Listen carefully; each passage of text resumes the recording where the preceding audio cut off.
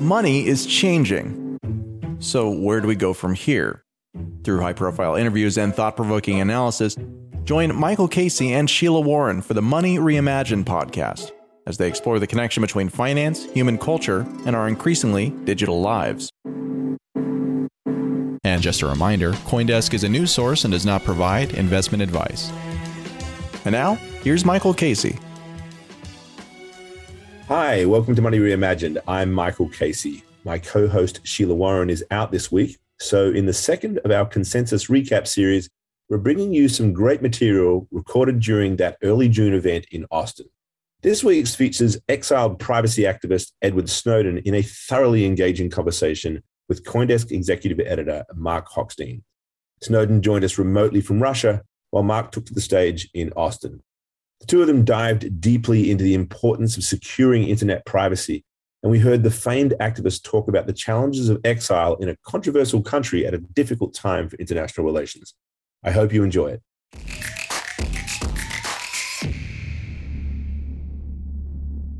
I don't know about you guys, but I remember the day when Edward Snowden's NSA news dropped. To me, it was a turning point. I was a journalist at the Wall Street Journal at the time, and suddenly this revelation was there.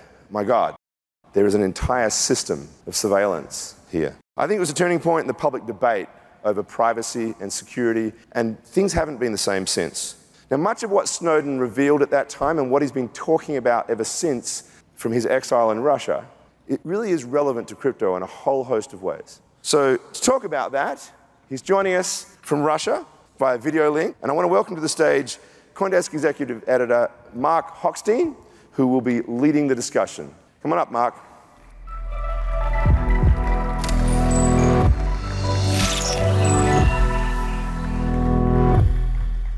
Good morning, ladies and gentlemen, and good evening, Mr. Snowden. Thank you for joining us. With you.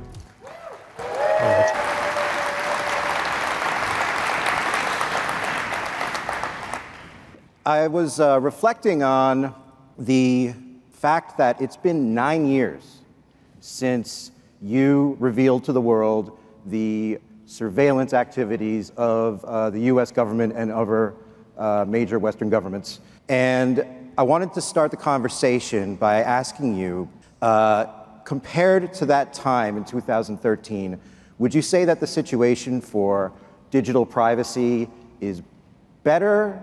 Is it improved? Is it worse? Is it about the same? What's your assessment? You know, I think the introduction had it right in that it was a turning point. Things are still problematic, of course. This is to say they're better in some ways. They're worse in others. But the difference is now things can get better because we understand the threat. Prior to 2013, there were experts, there were academics, there were people in the audience right now who understood that this was possible and that it was probably happening. What I mean by this, of course, is the construction of a system of mass surveillance. But broadly, publicly, and institutionally, this was treated as a conspiracy theory. It was supposition, right? It was suspicion rather than fact. 2013 allowed us to move from that suspicion into a recognition that the world is different. This is real. This is something we have to deal with. And this is a very old tweet now. But if you look at what changed, the application of encryption began to spread and be layered everywhere because we understood that the path that our communications cross is hostile. Whether you're reaching a cell phone tower where,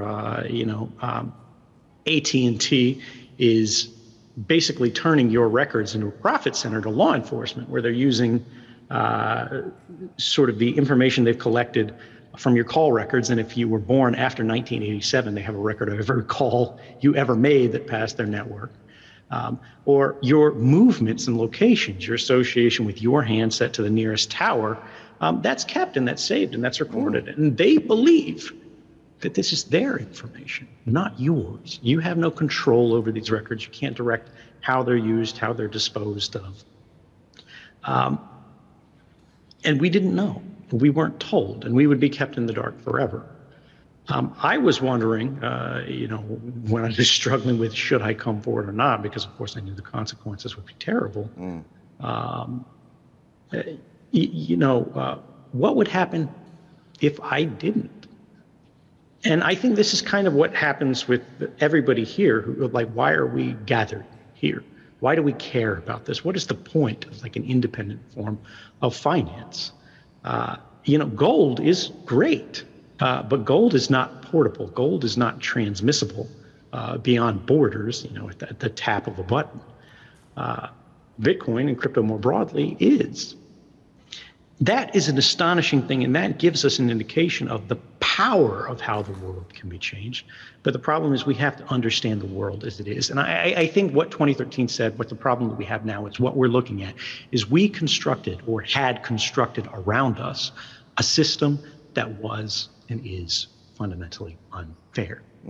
I mean, what do I mean? Look at the economy. There's an increasing concentration of resources into fewer and fewer hands.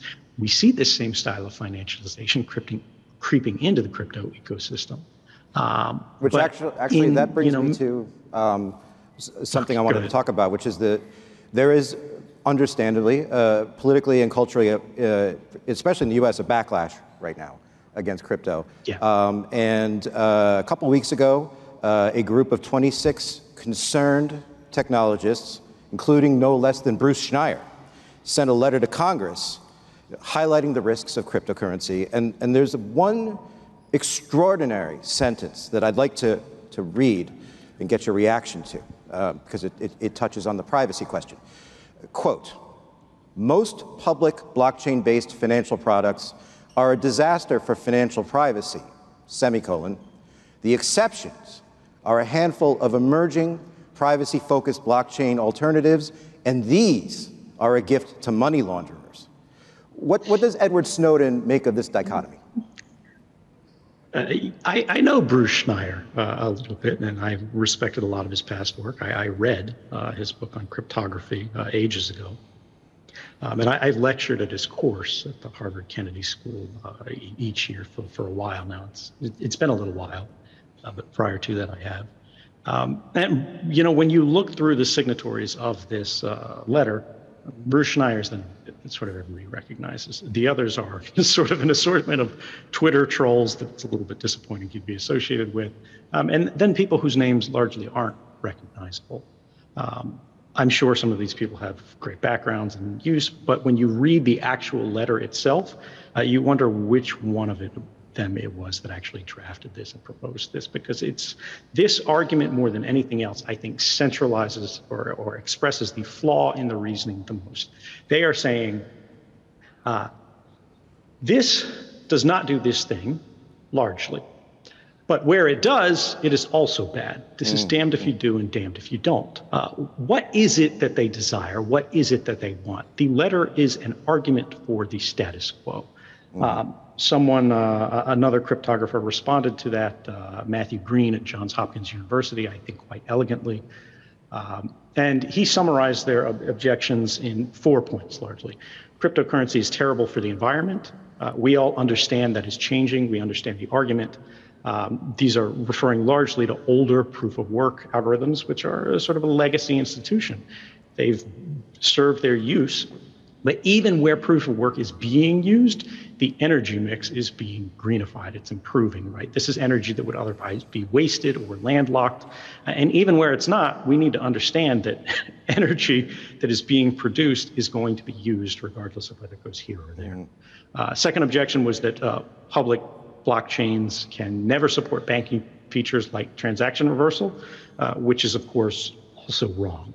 Many of the blockchains that we see being used, even side chains being used, smart contracts that are released on Ethereum, have reversibility type features. They have blacklistings and burns. They have the centralization that is not desirable for a free and fair economy. But it is possible, right? So for those who are fans of those, it's simply wrong. You can layer it on top, in other words. Right, exactly. Or you can construct it from the bottom up. You can create your own competing chain that has whatever rules you want. This is simply programming, right? It's not magic. And And then the idea that cryptocurrency doesn't scale or that fees are too high is again wrong. They're talking about Bitcoin, sort of traditionally in the slowest manner. They're not contending with things like Lightning. They're not contending with the fact that, we have seen this used and implemented in places like McDonald's and Starbucks.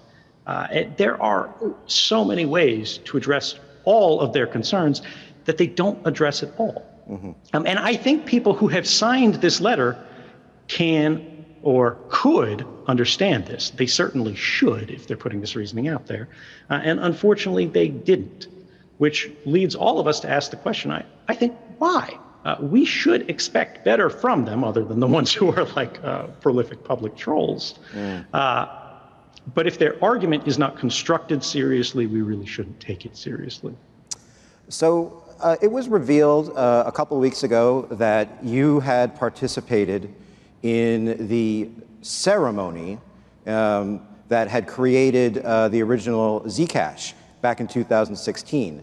You had done so under the pseudonym John Dobbertin. I believe that's right. And tell us why you didn't go public with it at the time, and why you waited until 6 years to allow that information to become public. Sure. So I've been a fan of the technology behind Zcash for a long time. In fact, before there was a Zcash, and this is how I got involved. I read the original paper before Zcash was Zcash called Zero Cash, or at least that was my earliest introduction to it. And I was really impressed by it because I've said and argued publicly for a very long time now, the core flaw with Bitcoin, the largest sort of likelihood for why Bitcoin will fail in the long term is because it's not private. It is a completely public ledger, as in the original white paper, which is great for the proof of concept. It's great for how it works. It is failing as an electronic cash system because cash is largely intended to be anonymous, right? The transaction rate. We have people who are focusing on ways to fix this here and there, particularly transaction rate, but we don't see the same level of effort applied to the privacy of transactions. People say, go to side chains, go do whatever. Well, Zero Cash, and then later Zcash, was an academic effort, really, to clone Bitcoin, but then apply a new mathematical technique called zero-knowledge proofs to do what Bitcoin does in a way that no one could see what these transactions were on the chain, and you could do it anywhere from any kind of system. Back then, to make this possible, there had to be the construction of some kind of secret key that allowed you to lock the whole network. The problem was, if any one of the people, or sort of if all of the people rather, who generated this key kept it for themselves, they could counterfeit, right, the currency. So this meant that all of the people who were trying to launch this network had to find a way to ensure that at least one participant in the scheme would not cooperate. They would destroy their key material, their part of the key, right? And as long as one honest person was in the whole mix, it would be a safe and secure network, right? And so this was really interesting. Most of the participants did not know who each other were. By design? And yeah, right. And this was to, again, sort of prevent coordination. And I was one of those sort of building blocks that made sure no one knew who I was except the core guy who invited me. And it was just a small way to contribute. And I didn't want to be seen as sort of publicly endorsing the network broadly. I didn't want to be seen as sort of benefiting or profiting from this. I wasn't paid. It wasn't a corporate thing. I wasn't sponsored. I didn't have a stake. I wasn't cut in on this. The idea was just, can we try to do what we can, each individually, to make this system better? And now we look at Zcash, that whole ceremony part has been cast away. Yep. It's been thrown in the dustbin. It's no longer used. And so this means it was okay, I think, to reveal my role. And that, I mean, it was just something that it felt good to do, to contribute in that kind of way. And most of the projects that I'm involved with really exploit my name, like the Freedom of the Press Foundation. And that's a great thing, right, where it's appropriate. But I think it's much better to leverage your privacy when there's sort of that trust element involved. It's better if people contend with my arguments, right, rather than thinking that I'm like the face of an ecosystem. Yeah, exactly. I mean, I can imagine being sort of for lack of a better term, celebrity in the privacy community. There's always that risk that, just like in the financial markets, there's this mentality of, oh, Warren Buffett bought this stock, therefore it must be good. And people, don't do due diligence. They just think, well, Warren Buffett's smart, so if it's good for him, it must be good. And do you see that kind of risk for, if you're associated with any of these sort of emergent tools, that people will use them not because they've done their homework, but because, oh, Snowden did it, must work? Right, and I mean, this is the primary risk that I was concerned with at the time. The funny thing is, I actually think Zcash is great. I've used it personally, I've used it repeatedly, and I have actually evangelized for it on places like Twitter. As an investment or as a tool? No. For the technology itself. Like, generally, I don't encourage people to put their money in cryptocurrencies as a technology. And this is what distances me from, I think, a lot of people in the community. Like, I use Bitcoin to use it. In 2013, Bitcoin is what I used to pay for the servers anonymously, or rather pseudonymously, because it wasn't anonymous, that were the plumbing behind how I transferred these files to these reporters who, frankly, I couldn't trust them to protect me because they didn't know enough technically. So if I could stand up my own anonymous infrastructure for them to be able to get this independently, where even if they screwed up, it wouldn't connect back to me immediately. It would if there was enough legwork done, right? But I was just trying to build enough time to actually meet with them in person and get the cat out of the bag before we could all be thrown in prison. And it worked, right? And since then, I've continued to use these networks, many different networks. People think I'm just Zcash, whatever. I've used Monero. I like Monero. Monero has some problems, I think, technically, academically, but it's made huge improvements. It's still great. It's still useful. And there are 1,000 other ones that do all of these different things. And I think that's really the power of this community. Everybody right now is fragmenting into tribes because of the financialization of cryptocurrency. They're trying to make money off of cryptocurrency. They're not thinking primarily, what are the networks that are going to serve us in the next 100 years for transferring value, or not even value, right? Whatever, NFTs and these other things. I am worried about a world in which identity is used against us.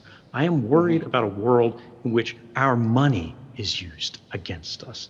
And what we need more than anything else is free money.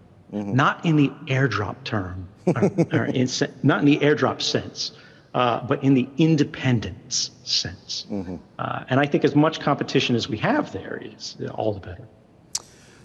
So, speaking of the letter Z, a question that's probably on the minds of many people in the audience, given your location, is what's your life been like in Russia the last few months? Given that there's a war on. Sure, I think the disappointing answer for a lot of people is that life is not that much different for the ordinary Russian. You go out on the street, the primary thing that you see that is different are like stores are closing, brands are pulling out. It's not reported, but we actually see brands pulling back. McDonald's just opened here in Russia like a day or two ago. Are they taking crypto there? The difference there? is it's not under...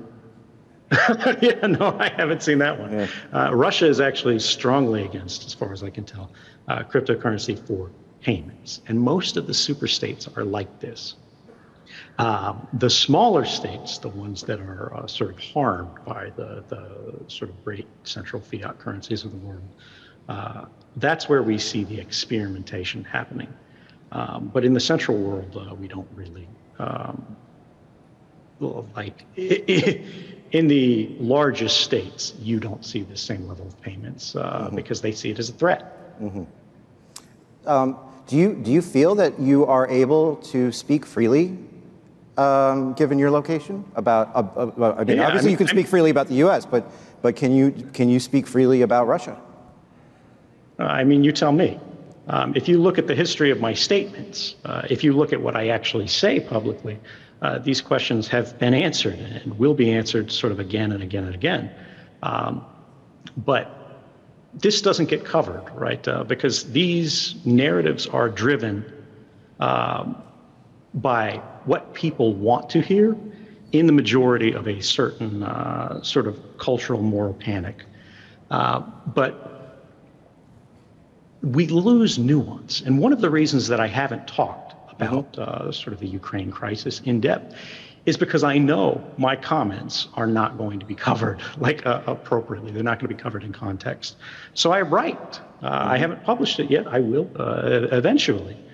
But I think one of the problems is that everybody who is not in Russia or Ukraine thinks they understand exactly what's going on. They have very strong feelings about it, and they are basically being made to feel this way by the information bubbles that they consume.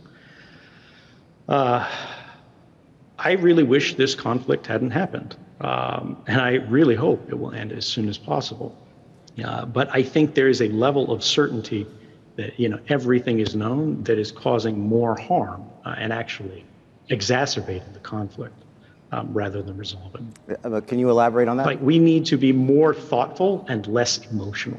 And that's good advice, actually, on any topic. Fair. So, privacy tools are hard to use, often. PGP never really took off as sort of a mass consumer product. Cryptocurrency, wallets can be a little bit confusing, bewildering for first-time users. Encryption is hard. Privacy is hard. Do you think that is it realistic for the average consumer that they'll ever be able to operate anonymously online or have privacy online? This is the core challenge for everybody who's gathered here today. It's not going to happen unless we make it happen. When we look at the pre-2013 world and we look at the world that we have today, we have become very good, on the most part, for sort of the technologist tribe, at encrypting the content of our communications. People are, I think, largely abandoning email. Unfortunately, it's used for a lot of things still, so it's stuck on there. But most people are using Signal. Most people are using, WhatsApp. I wouldn't recommend using these central services, like anything owned by Facebook.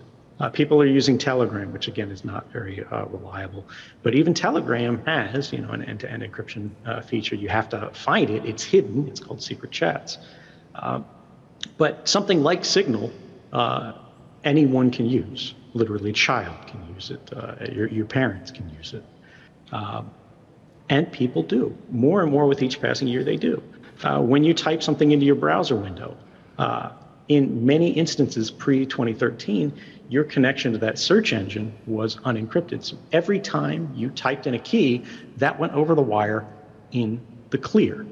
And I, sitting at the NSA, could see that on the wire. I could literally see your search query get posted one letter at a time in the logs, right? So I could see your thoughts being formed as you type. Now, Google can still tell that. Facebook can still tell that because you're encrypting your communications to them.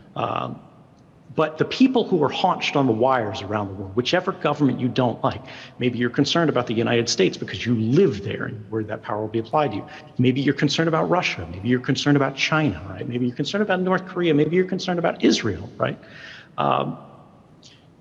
Any of these people can set up facilities where they see the traffic that crosses their appliances. Now we protect them, we wrap them. They can still do traffic analysis. They can still see what signal is going where. They can derive a lot of information about your pattern of life. When you become active, when you're not active, are you using a certain network? Are you connecting to a certain website? But they can't see, for example, which article you're reading on the New York Times. There are some sort of caveats there. Based on sort of the size of the volume of communications they're going past, that you can make inferences about this. But the idea is we've only solved one part of the problem.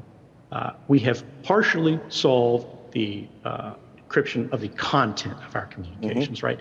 They can't read an encrypted message going between you, party A, and you, party B, if you're using the right kind of messaging. They can still see that connection between you, that part on the social graph. They know the metadata, as it were. Right. I try to avoid using that term because most people don't understand what it means. But yeah, for those in the audience, metadata are roughly they're activity records, right? It's the fact that a communication occurred, the parties that were involved, when it happened, how large it was, how it was routed. This kind of information is called metadata. That is still unprotected. You can think about it like a van driving down the highway. That is the encryption. You can't see who the passengers are if the glass is blacked out, but you can still see the fact that the van left. You can see where it left from, and you can see where it ended. And you can see what time it traveled, how long it went, what type of van it was, this kind of thing. But what's inside the van is wrapped. We're doing quite well at covering the wagons as they pass the trail, as it were. But what we need to do better is we need to actually make sure that no one can observe that level of network detail. We need to make more transactions look more similar, so everybody is riding the same kind of vans, right? We can get lost in the crowd. There are some trade-offs and costs associated with that. It's not necessary everywhere. But we need to focus on that metadata problem. More generally, though, when you're looking at Bitcoin, we're not encrypting the content of communications there, right? It's an open ledger. Everyone can see where these financial flows are going. And it is already a business to reveal who is sending what to who. It's very common. It's well known in the space. This is not a big secret, but it's not being addressed enough. And that kind of competition, unfortunately, if it is sort of not addressed, it's great for the world. It's very bad for Bitcoin. And I don't know why every time I give comments on sort of Bitcoin, I am repeating the same thing because the developers know about the issue. And they could fix it, and they are working on it. But, it's not 2013 anymore, guys. You have one more year until it will have been 10 years. Yes. We're almost out of time. I did want to get your thoughts on central bank digital currencies. Is there any scenario in which you think they could be done the right way? Well, I think the core question here is who controls them.